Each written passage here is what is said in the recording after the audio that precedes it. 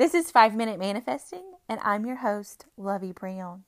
I'm a manifesting coach, so if you have any questions, please reach out to me at lovybrownmanifests@gmail.com or leave me a voice note on anchor.fm.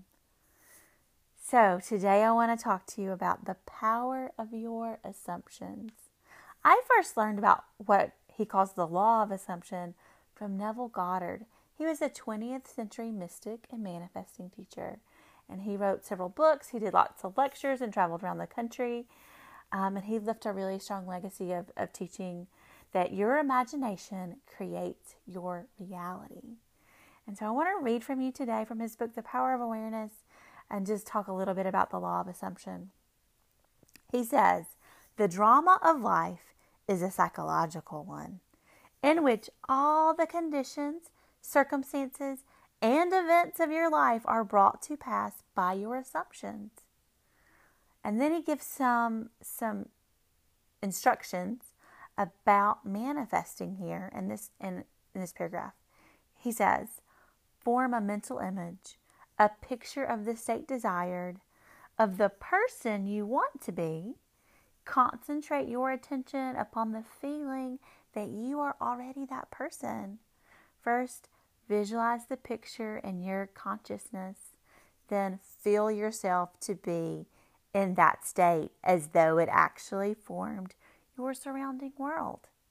By your imagination, that which was a mere mental image is changed into a seemingly solid reality.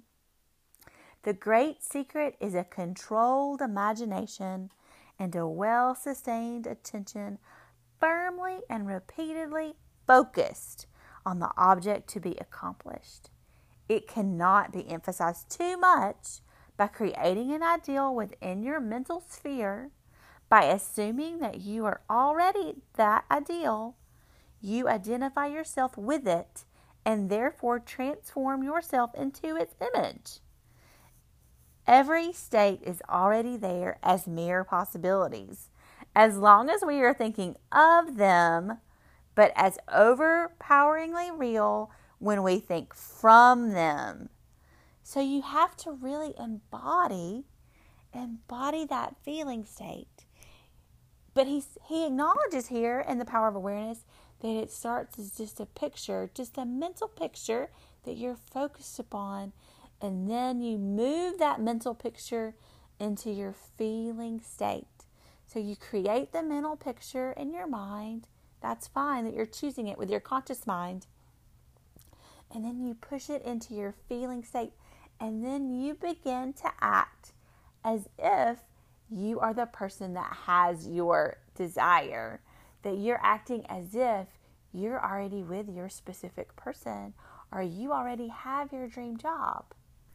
And once you've created that feeling state inside of yourself, it's just a matter of time before the outward world shifts to show you what you have pictured inside of yourself, right? So the outside world is an outpicturing of your mental sphere, of what you have going on internally, right?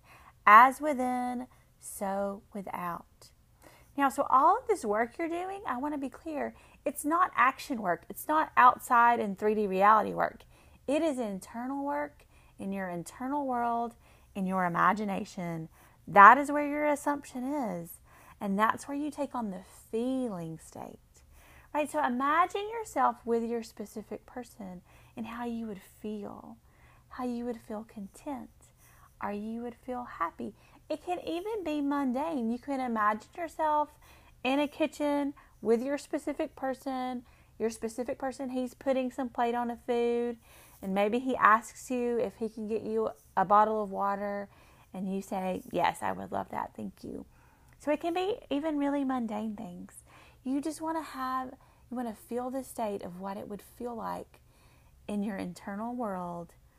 And then that will become the reality in your external world when you can embody that state, when you can have that assumption inside of yourself that your wish is already fulfilled because you've already made that assumption. You've already decided.